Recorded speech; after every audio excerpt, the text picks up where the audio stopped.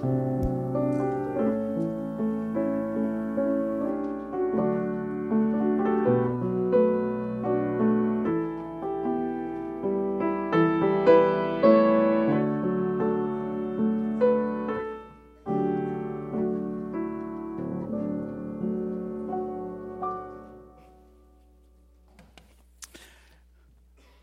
morning. Turn with me to Revelation chapter 2. When you've made your way there, would you let me know by standing for the reading of God's Word?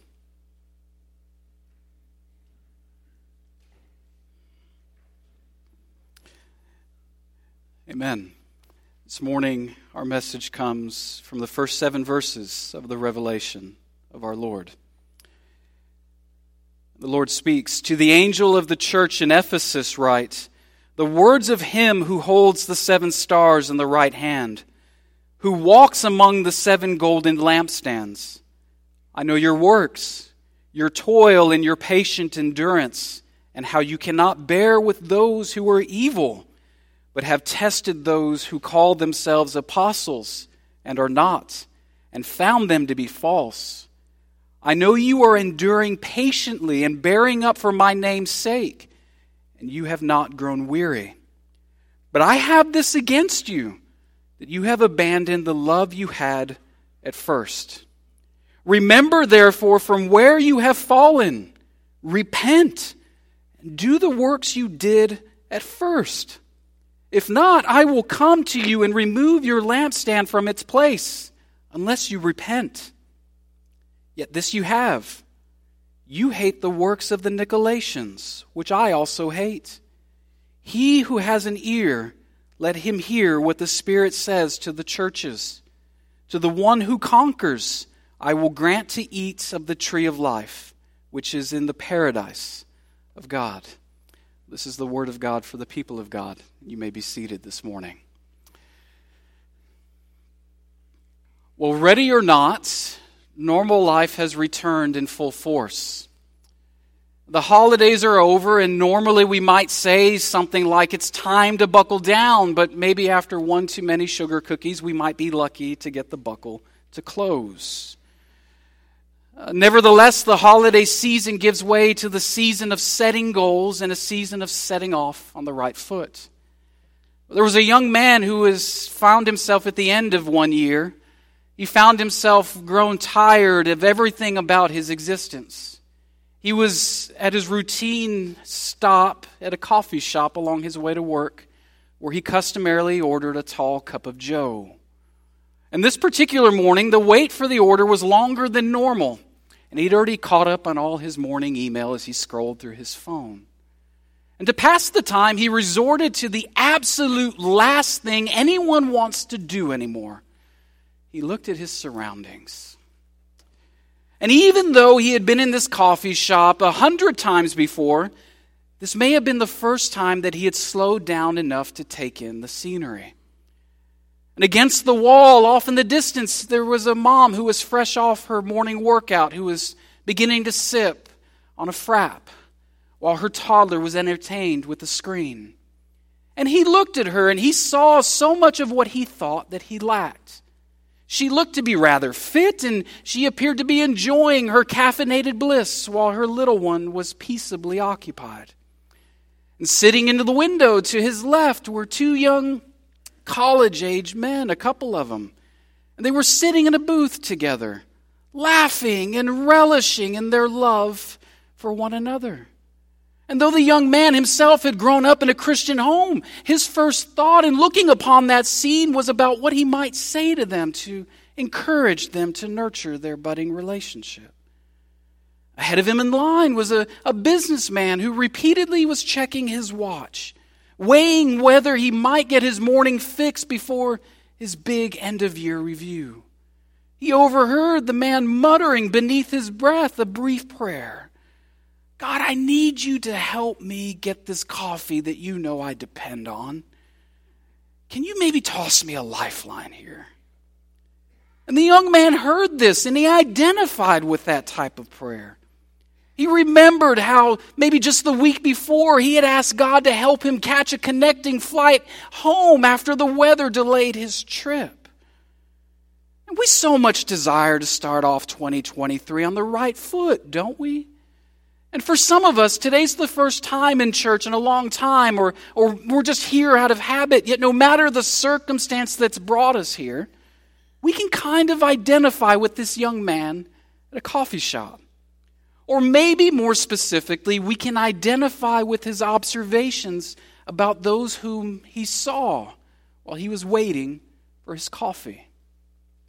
We can because in their own ways, they offer glimpses into the religion of this age. Well, how would you describe living right with God? How do you know if you are in the first place? Is evidence of a God-honoring life found when when there are times in our life like that happy mom that are just living happy lives and living out our dreams? Is that what defines that? What do we even understand of God? I mean, maybe He's God. Maybe He's up in heaven right now managing all the affairs of His kingdom up there. But down here in the real world, we might say, I'm just trying to live a good, clean life, right? I don't really want to bother God with my problems. I mean, I know He's God, and I know I can reach out to Him when I really need Him. Just like the guy who needs to make his meeting. And if I understand anything about God, I know He loves me. I know He wants me to just be happy. And to just love others like those two men are happily in love. And Jesus said that He left heaven and came to earth so that you and I may have life and have it abundantly. Well, is this abundant life that Jesus was talking about made up of the ingredients of doing what makes us happy and trying to be the best that we can? Is an ingredient of that abundant life just having the assurance that God's up there and is standing at the ready to toss us a life preserver whenever we find ourselves in trouble? And in many ways, those ingredients of happiness and just being nice people are because we think that God is nice. And we have succumbed to the peddling of a message that's the religion of our age. It's a way of living and thinking that convinces us that our number one objective is to feel good about ourselves. And it tells us that we should do that because, well, that's what God wants for us. So it gives us excuse to stare into our phones, checking out from the real world. All the while we search Spotify for that playlist that will just numb us to whatever we might feel or have to deal with. That God, He's up in heaven. That God is just a sleepy old man who doesn't want anything from us more than for us to pursue our own happiness. So we can go about doing what fancies us or interests us so long as we're nice to others as we do it. That seems so nice, doesn't it? Everyone just pursuing their own happiness. It seems like a little slice of heaven now. But if we're pulling down the ingredients of the spice rack for a so-called good life, how would we know what ingredients to draw from that proverbial rack? How would we even know when we run dry of the most vital ingredients? Well, we'll find that this morning's text will challenge the commonly held understandings of God right away as we read. Do you live with the idea that you're on your own and you don't need to pay much attention to God? Well, how about this to start us off? This morning's text are words that the resurrected Jesus Christ speaks to a little church in the Turkish town of Ephesus. Jesus has some things to tell them. He's not off in the distance, removed from the lives of the Christians in Ephesus or the ongoings in their church. He's not absent from these things. He's smack dab in the middle of it all. And after seeing how things have fared for them, well, he's got something to tell them. Now, you and I need to know some things about this church at Ephesus. They didn't live life in a bottle, so to say. In a very similar way to you and I today, they had begun to feel the pressures of an anything-goes society that was contending for the hearts and minds of everyday men and women. A world that said things like, oh, you've got sexual urges? Act on them. You want to seek your own glory? Go get after it. You want to live a God-honoring life? Just pick your God. Jupiter or Juno or Neptune or even that guy Jesus, and be faithful to that God. And in the midst of that backdrop, Jesus speaks to this beleaguered church some important ingredients that are necessary for you and I if the fire of our affections for Christ are to be reignited. And as Jesus speaks to the Ephesians, he gives them 2 kudos and 1 chastisement. And we'll see what the Bible says about right living by first considering what Jesus applauds in the church. Now imagine with me a moment that these are real people to whom Jesus speaks, who really lived and gathered to worship the risen Lord Jesus week to week. Maybe it was one cold winter morning at the start of a new year that the pastor of the Ephesian church stood up in front of the congregation to speak. And in the course of his commentary, he recalled some of the difficulty that they'd faced in the last year, particularly with their cloak and blanket ministry for the orphan children in Ephesus. And he commented on how he and the church were surprised at the resistance that they'd faced in just trying to keep kids warm, the kids that weren't loved by anyone. Yet he was encouraged by how they persisted through that and how the Holy Spirit had opened a door for them. And then the pastor then challenged the congregation to continue to pray for their family members and those who they worked alongside to come to faith in Christ. That was his custom at the start of the new year, by the way. In fact, the pastor recognized that was his challenge from the year before and the year before that. And though maybe they hadn't seen much progress on this front, he then reminded the congregation that they would soon have their committee organization meeting the next Sunday, and that it would orient their new committee members and their responsibilities of their committees. Yes, maybe this was FBC Ephesus. And from all outward appearances, Ephesus was a great church to attend. I mean, it was fairly well organized. And they knew work. In fact, if there was one thing about this church at Ephesus, they labored for the Lord. Jesus credits them for this in verse 2. He says, I know your work. And in every way that made sense for them, they maintained what God provided for them. None different than how our preschool and children leaders spent yesterday tidying up our education wing, or our sound folks came and did installations yesterday. These Ephesian Christians labored long and hard for the kingdom of God. Now, life as a Christian wasn't easy for these first century Ephesians. And Jesus says that in the text as he applauds them for their toil and patient endurance. Well, why wasn't life easy for them? Well, being a Christian in first century Turkey wasn't like being a Christian in our American Bible Belt. It's not to say that as Christians today we live without challenges, but we don't know the challenges that come from living in a region where the name of Christ was unknown to the majority. We don't know the challenges of living under a system that's not influenced by Judeo-Christian beliefs. And for our Ephesian brothers and sisters, they had none of the benefits that we enjoy.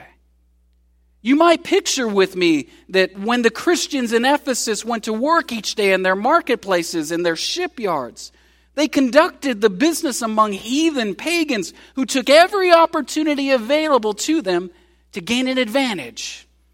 The pagans lied. They cheated. They stole.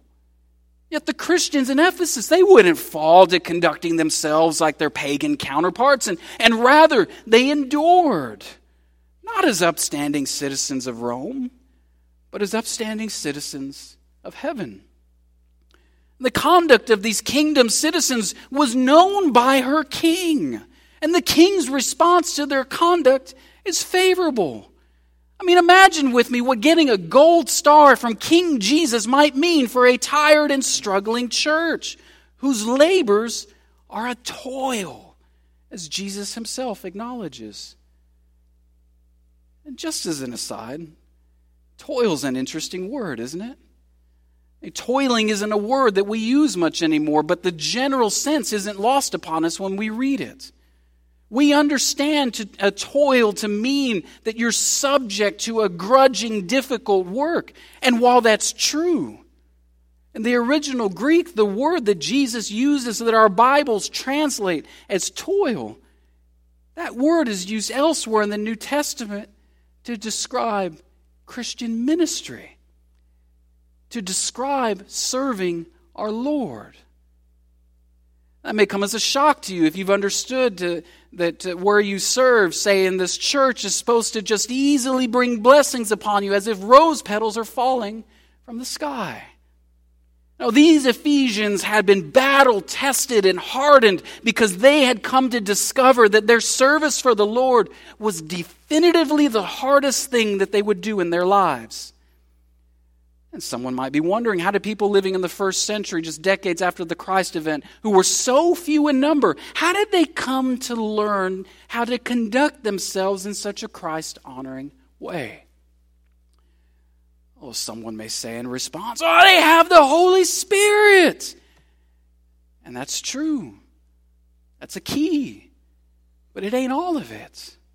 To say that we have the Spirit in need of nothing else in our Christian walks, that puts us in a real dangerous spot. It's real dangerous because it's an easy enough thing to begin to say to others, I'm doing this, or I'm saying this, or I'm acting this way because this is how the Spirit has led me.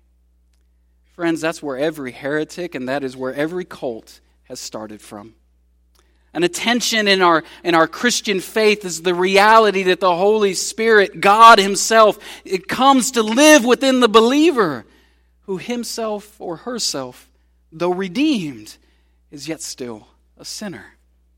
We need another voice outside of our own, the one in our own head, to give us the ability to discern the difference between God's voice and our own.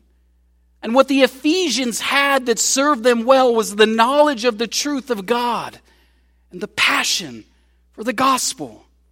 And among all of their labors, it wasn't their conduct that stood out most prominently to the Lord. It was the passion for the truth of the gospel that they held together in their community. It was their ability to weed out the people who came through with wrong understandings about God or wrong understandings about Jesus Christ, because they knew deep down how much bad theology hurts. Let's take a deep breath for a moment. Did you know that there are over 617,000 bridges in the United States? You've probably driven over more than you can remember or even give count of. But here's something that's going to make you think twice about the next bridge you drive over. In just the last decade, the condition of nearly half of the bridges in this country have dropped from a rating of good to fair. Now, I confess I can't tell you the difference between the two, but anytime in my mind, anytime something drops, be it a plate in the kitchen or your plane's altitude or the condition of a bridge, that's probably not a good thing, okay? Yet both of those ratings are better than the condition of structurally deficient. Well, there was a bridge in our country that was closed down because it was deemed to be structurally deficient, and it was in need of immediate repair. And engineers, they took time, they went and replaced every bolt and every rod that supported that particular bridge. And the authorities, upon the completion of all that replacement and repair, they were set to reopen the bridge when someone wisely said, before we let cars run over this, we ought to test it. We ought to test the bridge. You know what the test proved? That as load was applied to that bridge, that those newly installed bolts, those newly installed rods, they cracked. they would have never been able to support the weight of anything attempting to cross them. It would have cost countless lives. And I wonder, in the midst of tragedy like what our community has faced in just the last few days with the death of a beloved coach at the school, I wonder if your philosophy on life can withstand such difficulty. Say, for example, that some of the things that I've seen on social media that I know people have posted with the intent of offering comfort. These are things that would have us to believe that, well, life is short. And because of that, we should live however we please. Well, that sounds great. But how does that philosophy hold up under the weight of death? I don't know where she is now, but I tell you, she lived exactly how she wanted. Well, what comfort is there in those words to those who are left behind to grieve? These Ephesians, they did the hard work of contending for truth because they understood the vital importance of discipling Christians with the truth of the gospel. See, you and I, we have a sacred privilege to share the true faith that will withstand even the most difficult conditions. And in approach and attempting to accomplish that, we often will try to encourage people to attend church. And we think that we're doing well when we offer these encouragements, when we offer them this way. Whatever you do, find yourself in a church that believes and teaches the Bible. Well, this church in Ephesus was one of those. But yet, as the risen Lord Jesus gave his assessment of the church, for all their hard work, for all their discerning truth from lie, they still lacked something. They were missing an ingredient, we might say. And it's not just a secondary ingredient to the meals that we prepare. It is as essential as salt is to the tongue. I joked earlier that this might be FBC Ephesus, but we at this church, are really having an organizational meeting for our committees next Sunday. Mark it on your calendars. If you're serving on a committee, be there at that meeting so you can begin to prepare for the work that your committee has before you this year. But I was thinking about my times working with people on committees or working in the programs that this church offers. I've been thinking about experiences where I've been in gatherings where everybody is laser focused on the task at hand. I mean, the discussion is about what needs to be done and who's going to do it. And every once in a while, when I begin to suspect that the group has been so focused on the particulars that they can no longer see the forest for the trees, I interrupt and I ask a question. As some may say upon hearing the question I ask, are you just trying to distract him? No, I'm not. But I ask the question, why are we doing this? Because when you ask why, you're asking for purpose. What's the purpose of this thing we're planning to do? And that's the interesting thing with the question of why. It's an open-ended question that invites us to explore. Well, what's the purpose of this committee? What's the purpose for our gathering here this morning? We ask why.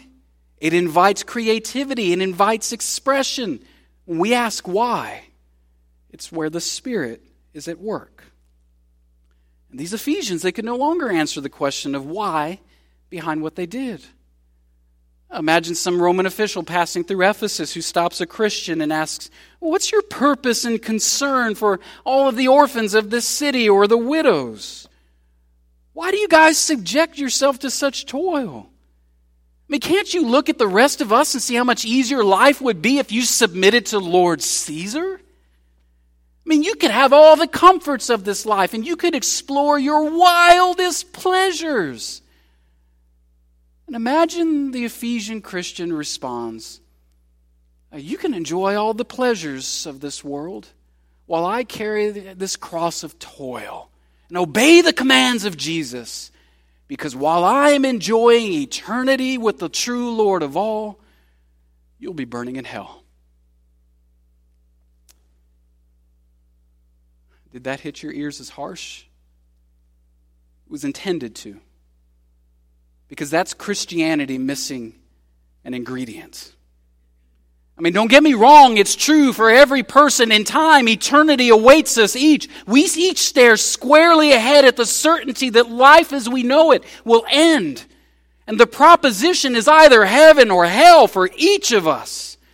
But to communicate truth so harshly would do nothing more than to serve to harden hearts to Jesus. It's been said that truth without love is brutality. And these Ephesians had become all hands and all head, but they had no heart. And for all their service, for all their head and book knowledge, they lacked where it mattered most. They had missed the main ingredient of our faith: love. Paul wrote to the Corinthians that Christians are nothing, that Christians gain nothing if we have not love. And I couldn't imagine looking into the eyes of teenagers or educators this week in our community to do or to say or to be anything that's rooted in any other place than the love of our Lord Jesus Christ. I mean, it's with love that when tragedy falls, as it has this week, we can speak the words of Jesus in the Beatitudes. Blessed are those who mourn, for they shall be comforted. How could Jesus make such an audacious claim that there's comfort coming for those who mourn? What's comforting about the chilling reality of death? Well, Jesus knew all that lay before him when he spoke this. He knew on that mountainside as he preached that the fullness of God dwelled within him, and that in him the arrival of God's kingdom had been initiated. In him, God has entered into human history in Jesus. He knew all of our frailties, yet he knew not sin like you and I. And in Jesus, God shows us that God's not just preoccupied with what's going on up there, but he's intimately involved down here, announcing that it's the kingdom that's in the kingdom that we will no longer shed tears because of the pain in our work. It'll be gone. And that death itself will be no more. That in God's kingdom, all that we understand to be true in this world, it's going to be lastingly reversed to how it was intended to be. That the separation we suffer from God's presence will be reconciled, and humans will be with God once more. Well, how is it to be remotely possible for the reversal of all that has fallen in this world to come to pass? That's the question I've been laboring towards this morning. Because in it we find the answer of why God would seek to save anyone, and why we as Christians ought to do anything. That's the question whose answer is rooted in the love that God has for each of us. Because God so loved the world that he gave his only Son, that whoever believes in him should not perish, but have eternal life. Because God didn't send his Son into the world to condemn it, but that the world might be saved through him. See, God's love, it propelled his grand plan of salvation to reverse all of the fallenness of this world.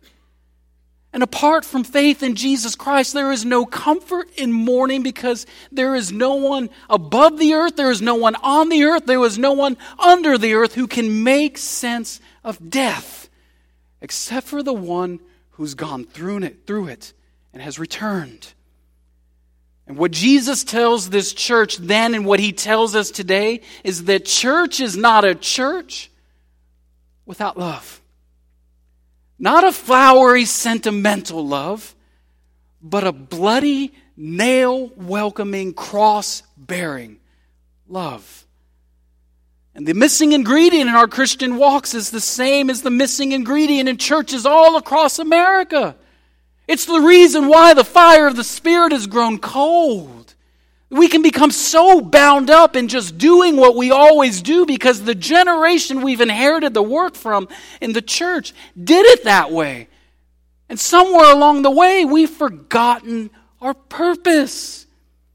We have forgotten our why. And our why, our purpose is found in God's love for us. That as we return to Him causes us to love others. Dream with me once more. Imagine with me. Imagine a church that has something for everyone. A church who has a fairly repeatable pattern to their annual calendar that's filled with things like committee meetings and vacation Bible schools and mission trips and summer camps and food distributions and Wednesday meals and Bible studies and worship services. From every outward appearance, some might regard a church like that to be the best church in town. What sort of kingdom impact can that church have when in the midst of all of that busyness, they've individually and collectively let the fire grow cold? That fire grows cold so quickly by permitting all that busyness to distract them from their love for the God who first loved them. Imagine with me a different church. A church whose works, whose studies, whose services were rooted in affection stirred by God's love shown most perfectly in the cross of Jesus Christ. Whether the people had been in that church 6 weeks or 60 years, they each started their day by recounting the day that they were born from heaven above. They remember the day of their salvation and they went forth. Oh, that church, they don't need any of that other stuff. The people in that church wouldn't be concerned about being the best church in town. But as the outflow of God's love that was poured out through them would make them the best church for the town they were in. That's the sort of church that would turn the world upside down. That's the sort of church that would be known in hell. That's the sort of church I want to be a member of. A church who knows the why of all that she does, that is rooted in God's love for us, and as a consequence of returning our love to Him, we love others. Now, if you came here this morning confident that you're a Christian, I'm going to ask you to gauge yourself.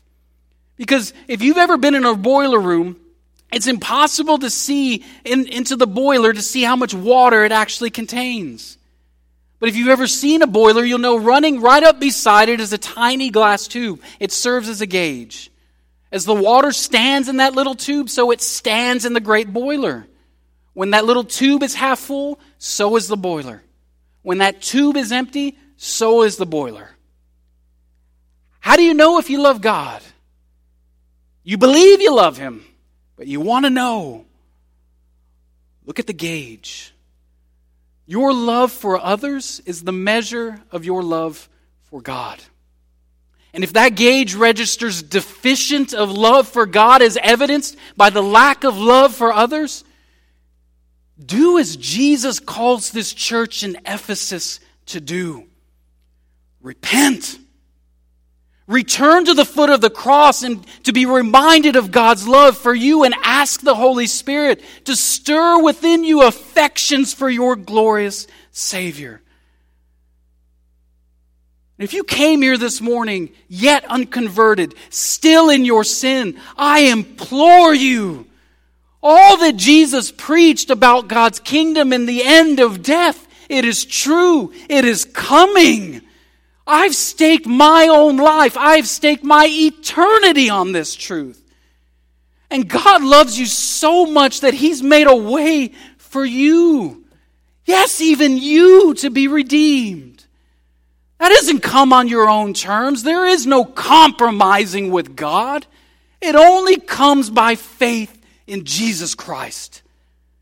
By God's grace, you have life at this moment, and God has given you this opportunity to repent yourself, to turn from going your own way, and to surrender to Him. Friend, I invite you. Won't you heed His call? Won't you surrender to Him and His love today? Let's pray. God of heaven and earth, Lord,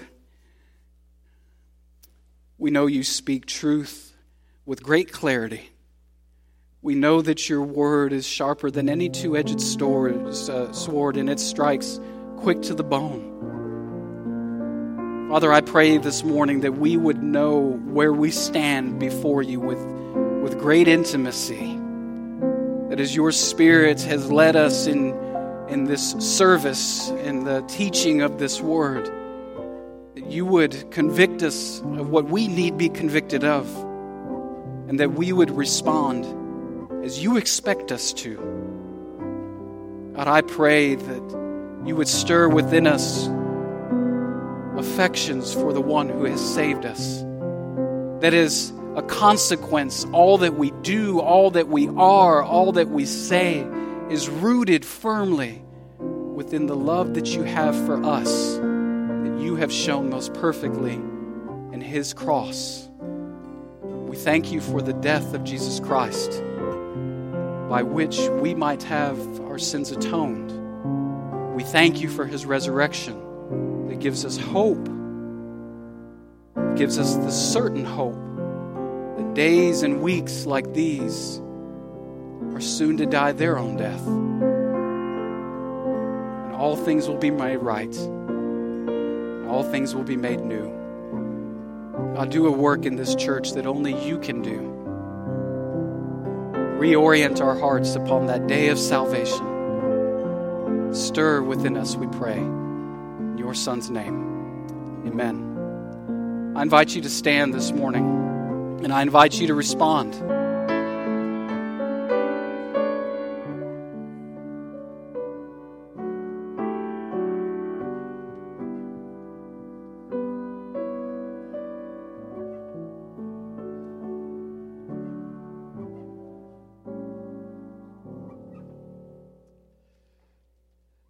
Good morning. I was reminded after the first service to share with you. For the last year or so, Pastor Carlos and I have been meeting following Sunday mornings to record a podcast that we call Disciple Life. And the purpose of that podcast is to review and expound upon the message that's delivered and the text that the message was preached from. Following the service overhead, there will be a QR code for you to scan where you can submit questions that you might have that remain from this text in which I'm about to preach from, or any questions you might have about the message. And your question may be answered on that podcast that's available in all the different places that podcasts can be found. So keep an eye out for that. Know that if you have questions, there's an outlet for you to have them answered, aside from just coming up and saying, "What did you say?" So, with that being said, turn to Revelation chapter 2 with me, and as you have found your place in the Word of God, make that known to me by standing for the reading of God's Word.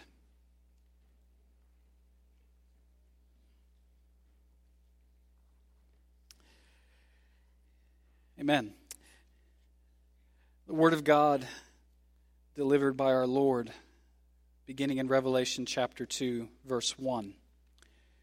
To the angel of the church in Ephesus write, the words of him who holds the 7 stars in his right hand, who walks among the 7 golden lampstands. I know your works, your toil and patient endurance, and how you cannot bear with those who are evil, but have tested those who call themselves apostles and are not, and found them to be false. I know you are enduring patiently and bearing up for my name's sake, and you have not grown weary. But I have this against you, that you have abandoned the love you had at first. Remember, therefore, from where you have fallen. Repent and do the works you did at first.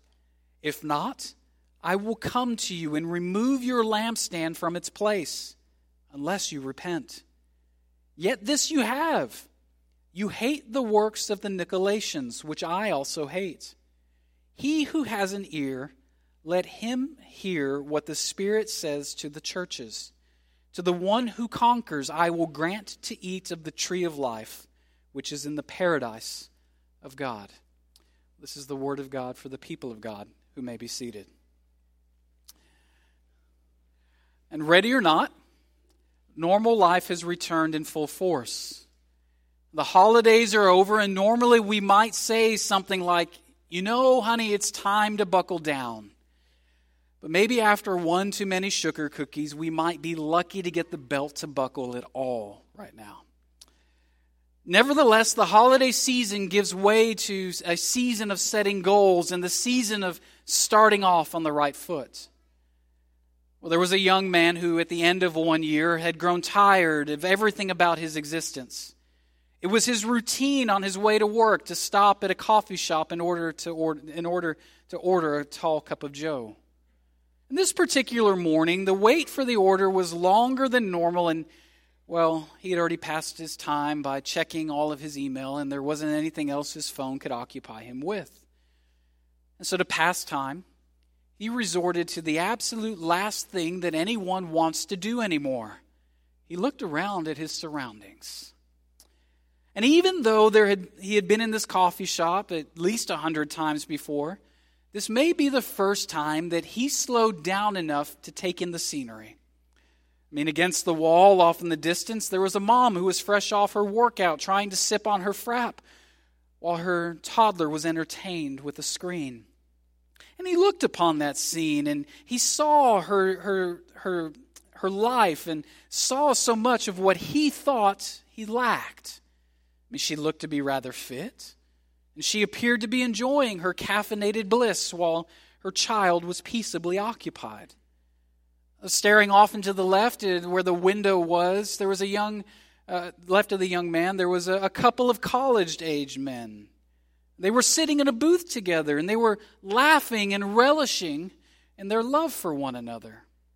And though the young man who was waiting in line had grown up in a Christian home, his first thought in looking upon the scene was, what might I say to encourage these two in their relationship?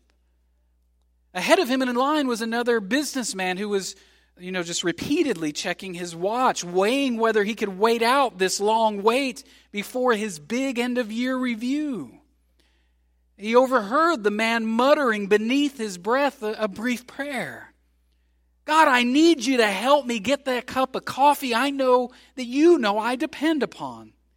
Can you maybe toss me a lifeline here, dear Lord? And the young man heard this prayer. He identified with this prayer. I mean, he remembered how just the week prior he asked God to help him catch his connecting flight after weather had delayed his trip back home. Oh, we so much desire to start off 2023 on the right foot, don't we? And for some of us, today's the first time in a church in a long time, or for some of us, we're here out of habit. Yet no matter the circumstance that's brought us here, we can kind of identify with this young man at a coffee shop. Or maybe more specifically, we can identify with what he's observed about those whom he has watched while waiting for his coffee. We can identify because in their own ways, in the stories about those people around him in the coffee shop, they offer glimpses into what I will call the religion of this age. I want to ask you, how would you describe living right with God? How do you know if you are in the first place? Is it evidence of a God-honoring life found when there are times in our life when we, like that happy mom, are just living happy lives and living out our dreams? What do we even understand of God? I mean, maybe in our minds, He's God. Maybe in our minds, God is up there in heaven and He's occupied by managing the things and the affairs of heaven. But for us, down here in the real world, we might just say to ourselves, I'm just trying to live a good, clean life. right? I mean, I don't really want to bother God with my problems. I mean, I know He's God and all, and I can reach out to Him whenever I really need Him, just like the guy who needs Him right now in front of me in this meeting, waiting for his meeting.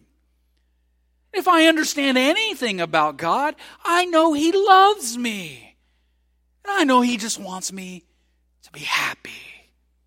He wants me to just love others like those two men are happily in love. I mean, I remember that Jesus said that upon leaving heaven that He came to earth so that you and I might have life and have it abundantly. Well, then I ask, is the abundant life that Jesus was talking about made up of the ingredients of doing what makes us happy? Made up of the ingredients of just trying our best to live a good life?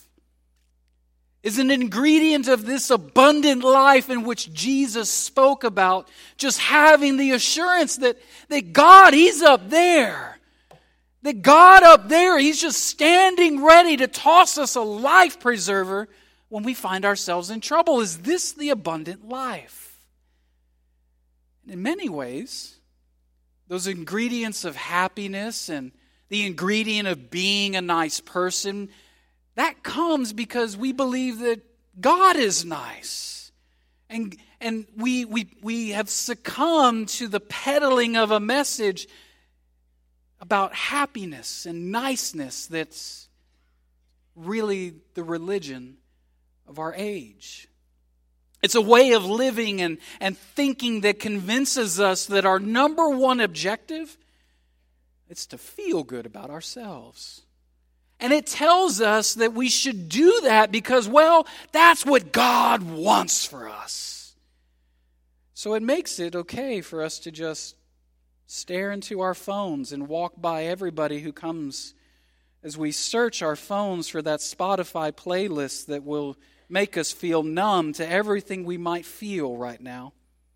Make us feel numb to all that we encounter. And we don't have to bother talking to anybody because that playlist is going to hit.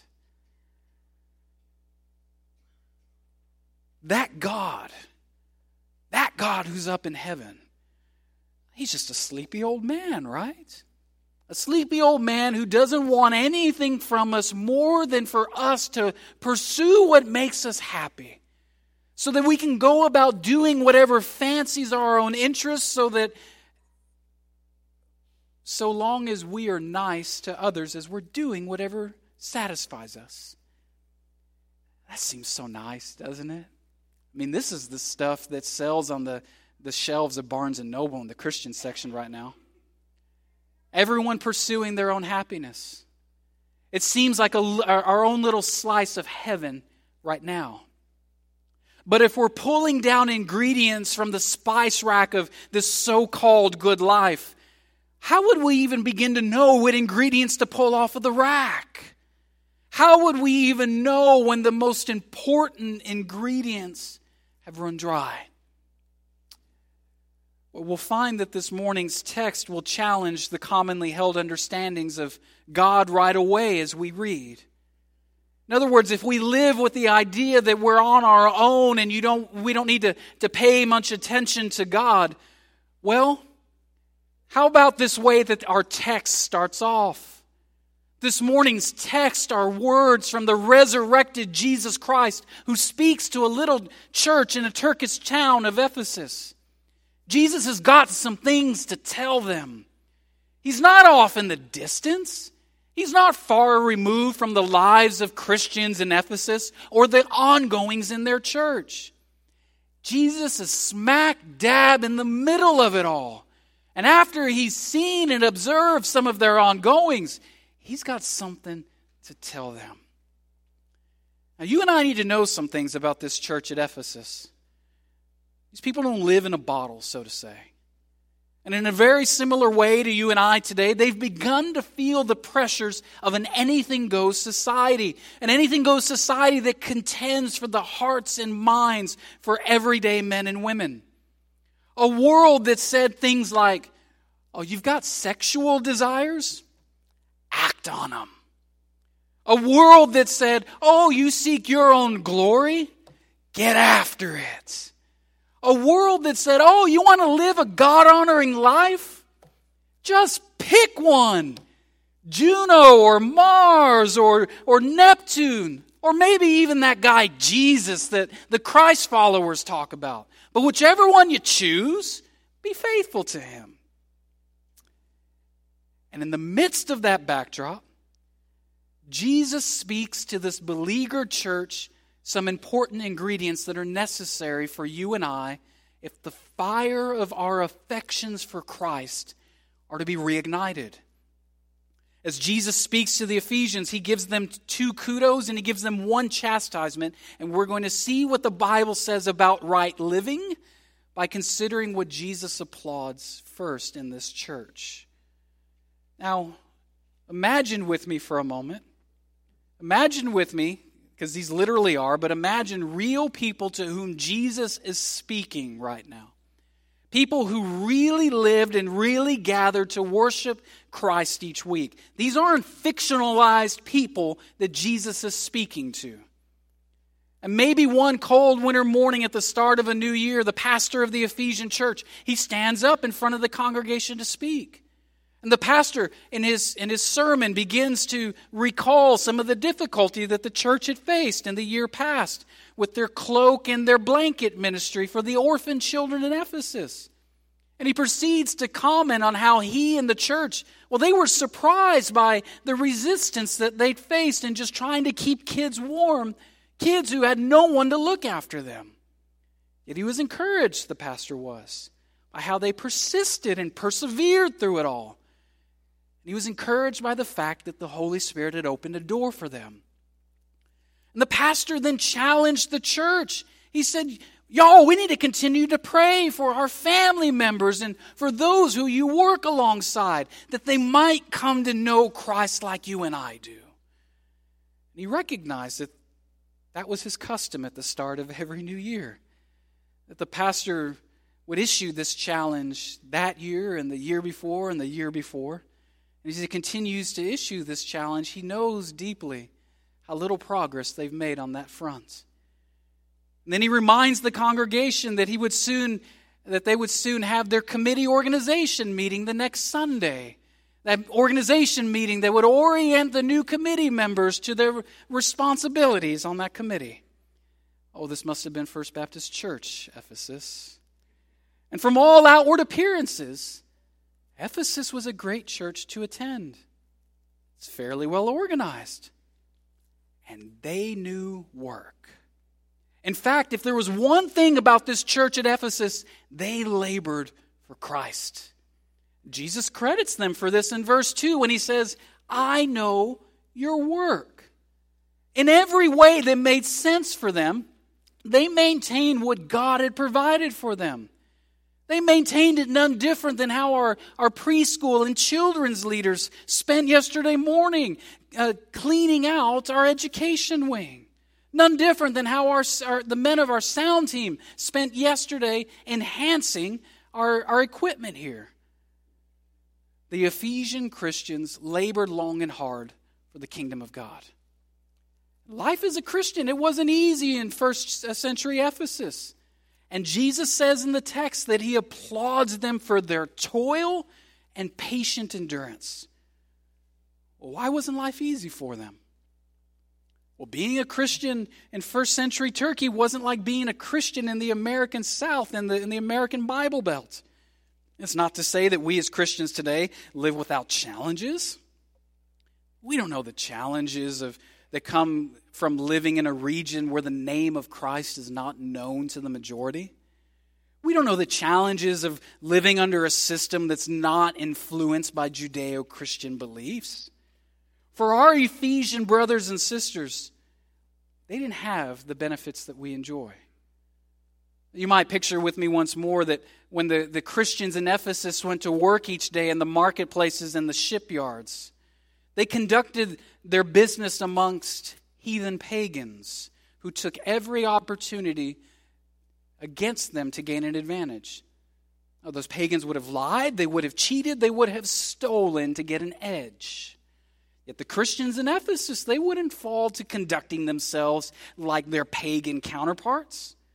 Rather, they endured. They endured not as upstanding citizens of Rome. No, don't be confused.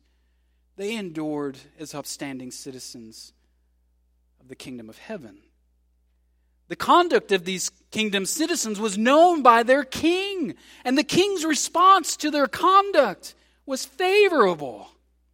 You might imagine what a gold star from King Jesus might mean for a tired and struggling church whose labors are a toil, as he describes. Toil's an interesting word, isn't it? Toiling is a word that we don't often use anymore in common conversation. But toil, when we read it, the sense of it is not lost upon us. We understand a toil to mean that you're subject to a grudging, difficult work.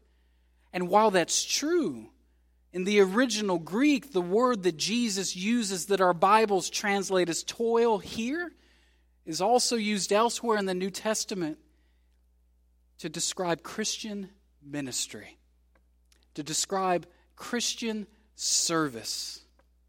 And that may come as a shock to you if you've understood that where you serve, say in this church, is supposed to just easily bring blessings upon you as if rose petals are falling from the sky.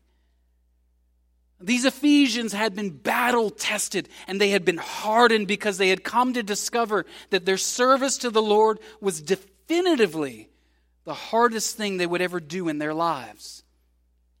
Well, someone might be wondering, how did people living in the first century, just decades after the Christ event, who were so few in number, how could they come to learn how to conduct themselves in such a Christ-honoring way? That's a great question if that was your question. And someone may say in response, oh, they have the Holy Spirit. And yes, that's true. That's a key. But it ain't all. To say that we have the Spirit in need of, and we have no need for anything else in our Christian walks, it puts us in a real dangerous spot. It's real dangerous because it's an easy enough thing to begin to say to others, you know, I'm doing this, or I'm saying this, or I'm behaving this way because this is how the Holy Spirit has led me. That's the starting point of every heretic and every cult known to man, by the way. A tension in our Christian faith is the reality of the Holy Spirit, God Himself coming to live within the believer who himself or herself is certainly redeemed, yet is still a sinner. We need another voice outside of the one in our head to give us the ability to discern the difference between God's voice and our own. And what these Ephesians had that served them well was the truth. They had knowledge of the truth of God, and they had a passion for the gospel of Jesus Christ. And among all of their labors, it wasn't their conduct that stood out most prominently to the Lord. It was the passion that they had for the truth of the gospel that they held together in community. It was their ability to weed out the people who came through.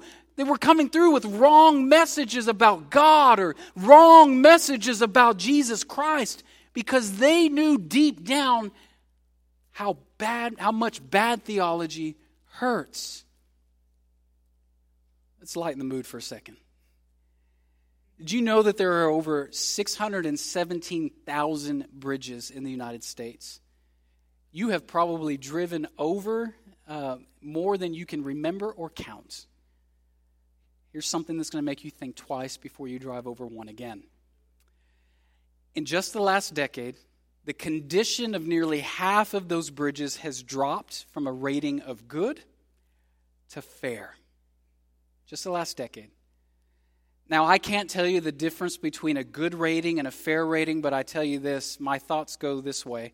Anytime something drops, be it a plate in the kitchen, the altitude of the plane I'm on, or the condition rating of the bridge I'm driving over, it may not be a good thing, okay? Yet both of those ratings are better than the condition rating that's the lowest on this poll, the condition rating of structurally deficient. There was one bridge that was closed down because it was deemed structurally deficient, and it was in need of immediate repair, so they closed the thing down. No one can drive over it. Engineers went and they replaced the bolts and the rods that supported the entire particular bridge that authorities had closed. They completed all of this work, and they were set to reopen the thing, set to allow vehicles to begin to drive over, and says, you know what? Before we do this, we ought to test this bridge. You think, well, yeah, right, duh. But they tested the thing. And when they applied load, the test proved that those newly installed bolts, those newly installed rods, every last one of them cracked.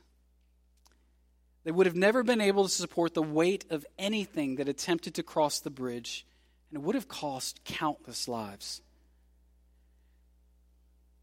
Why do I tell you that? I tell you that because I've wondered in the last couple of days how in the midst of the type of tragedy that our community has faced, a tragedy that we're facing with the death of a beloved coach at the school, how does your philosophy on life stack up? How does it withstand the difficulties that we're facing? Say, for example, I've seen things on Facebook that have been posted, social media, that I know have been offered with an intent to comfort. These ideas that would have us to believe things like, life is short, so we should just live however we please.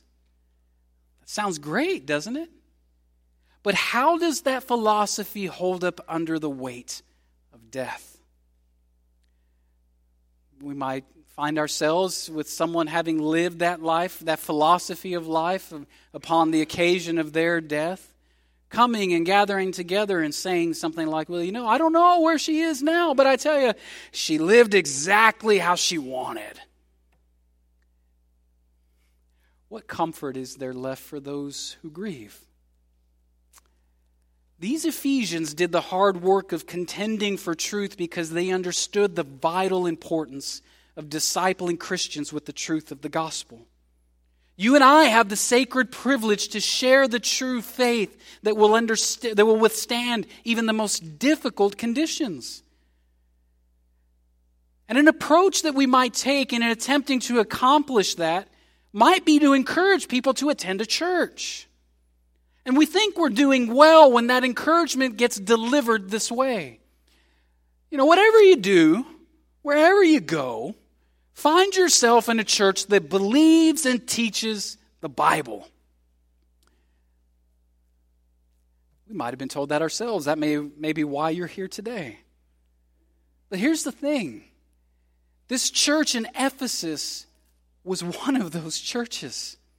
But yet as the risen Lord Jesus gave his assessment of the church, for all their hard work, for all their discerning truth from lie, they lacked something. They were missing an ingredient, we might say. And it's not just a secondary ingredient for the meals that we prepare. It's an ingredient that is as essential as salt to giving taste to the tongue. I joked earlier that this might be FBC Ephesus, but we, this church, are really having an organization meeting of our committees next Sunday afternoon. And if you're serving on a committee, you need to do everything you can to be here for that time to meet so we can begin to focus on what your committee's work will be this year. But I've been thinking about this, about the committees or the programs and the meetings that I've been involved with those groups here at this church. I've been in those meetings where the entire group is laser focused upon a task at hand. I mean, there's discussion about what all needs to be done and who's going to get it done. And every once in a while, when I'm in those settings and I can see everybody, 80 yards down the field on whatever they're talking about, I begin to think about and wonder if they can even see the forest for the trees in that moment. So I'll ask a question of the group. And someone might hear the question and say, Pastor, are you just trying to distract the people from their work? And no, I'm not.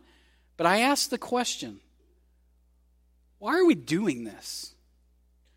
Why are we doing this? Whatever it is we're talking about. Because when you ask why, You're asking for purpose. What's the purpose of this thing we're planning to do? And the interesting thing about the question of why is that it's an open-ended question that invites us to explore. Well, what's the purpose of this committee? What's the purpose for our gathering here this morning? When we ask why, it invites creativity and invites expression. When we ask why, that is where the Spirit is at work.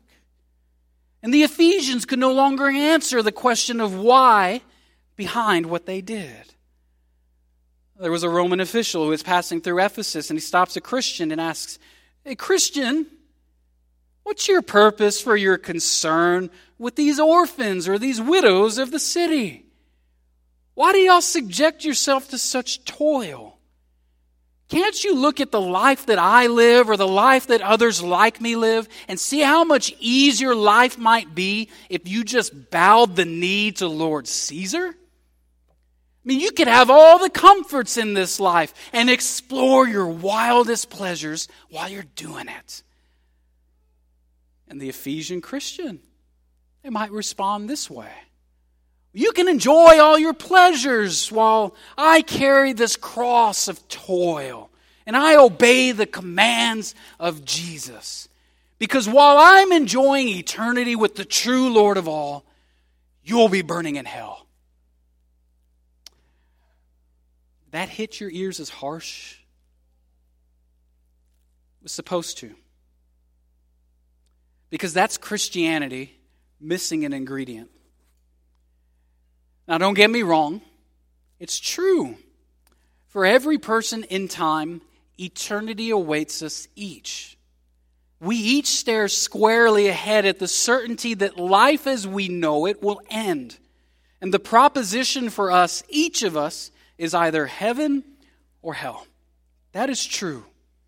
But to communicate truth so harshly as that Ephesian did would be to do nothing more than to serve to harden hearts to Jesus. It's been said that truth without love is brutality. These Ephesians had become all hands, they'd become all head, but they had no heart. For all their service, for all their head, for all their book knowledge, they lacked where it mattered most. They missed the main ingredient of our faith: love. Paul writes to the Corinthians that Christians are nothing and that Christians gain nothing if we don't have love.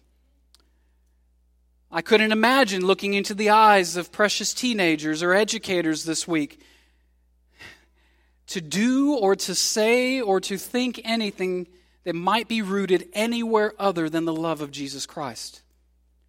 It's love that when tragedy falls like it has this week, that we can speak the words of Jesus from the Beatitudes. Jesus said amongst the Sermon on the Mount, "Blessed are those who mourn, for they shall be comforted." Well, how could Jesus make such an audacious claim that there's comfort coming to those who mourn like we? What's comforting about the chilling reality of death? Well, Jesus, when he proclaimed this, he knew all that lay before him when he spoke it.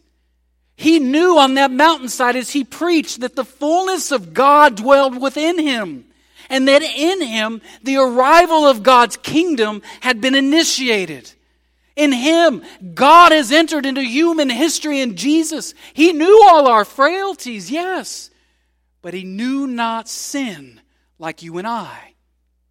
In Jesus, God shows us that God's not preoccupied with up there, but he's intimately involved with the affairs of earth down here, announcing to you and I that it's in the kingdom that we will no longer shed tears because of the pain of our work. That it will be gone, and that death itself will be no more.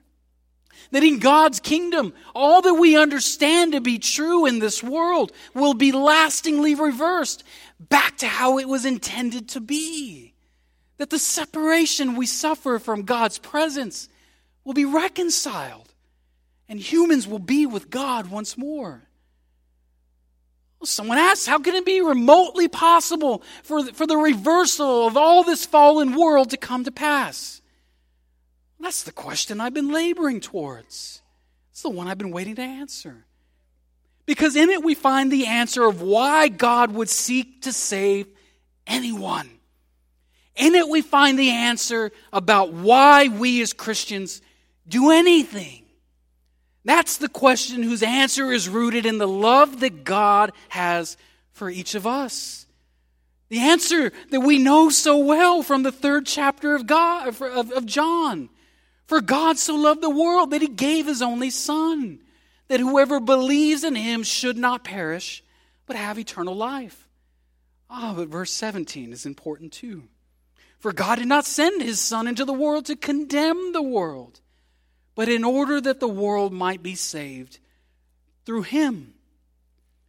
Not Muhammad, not Buddha, not whatever, through him. See, God's love propelled his grand salvation plan that's going to reverse all of the fallenness of this world. And that apart from faith in Jesus Christ, there is no comfort in mourning because there is no one above the earth, no one on the earth, no one under the earth who can make sense of death except the one who's gone through it and has come back from it. And what Jesus tells this church then, and he tells us today, is the church isn't a church without love. Not a flowery, sentimental love, but a bloody, nail-welcoming, cross-bearing love. The missing ingredient in our Christian walks is the same as the missing ingredient in churches all across America. It's the reason why the fire of the Spirit has grown cold. We can become so bound up in just the perpetual motion of doing what we do because the generation we've inherited from did it that way. And somewhere along the way, the purpose, the why of what we do gets lost. Church, our why, our purpose, is found in God's love for us that enables us to return love to him, and as a consequence of that, to love others. Imagine with me one more time. Imagine a church that has something for everyone.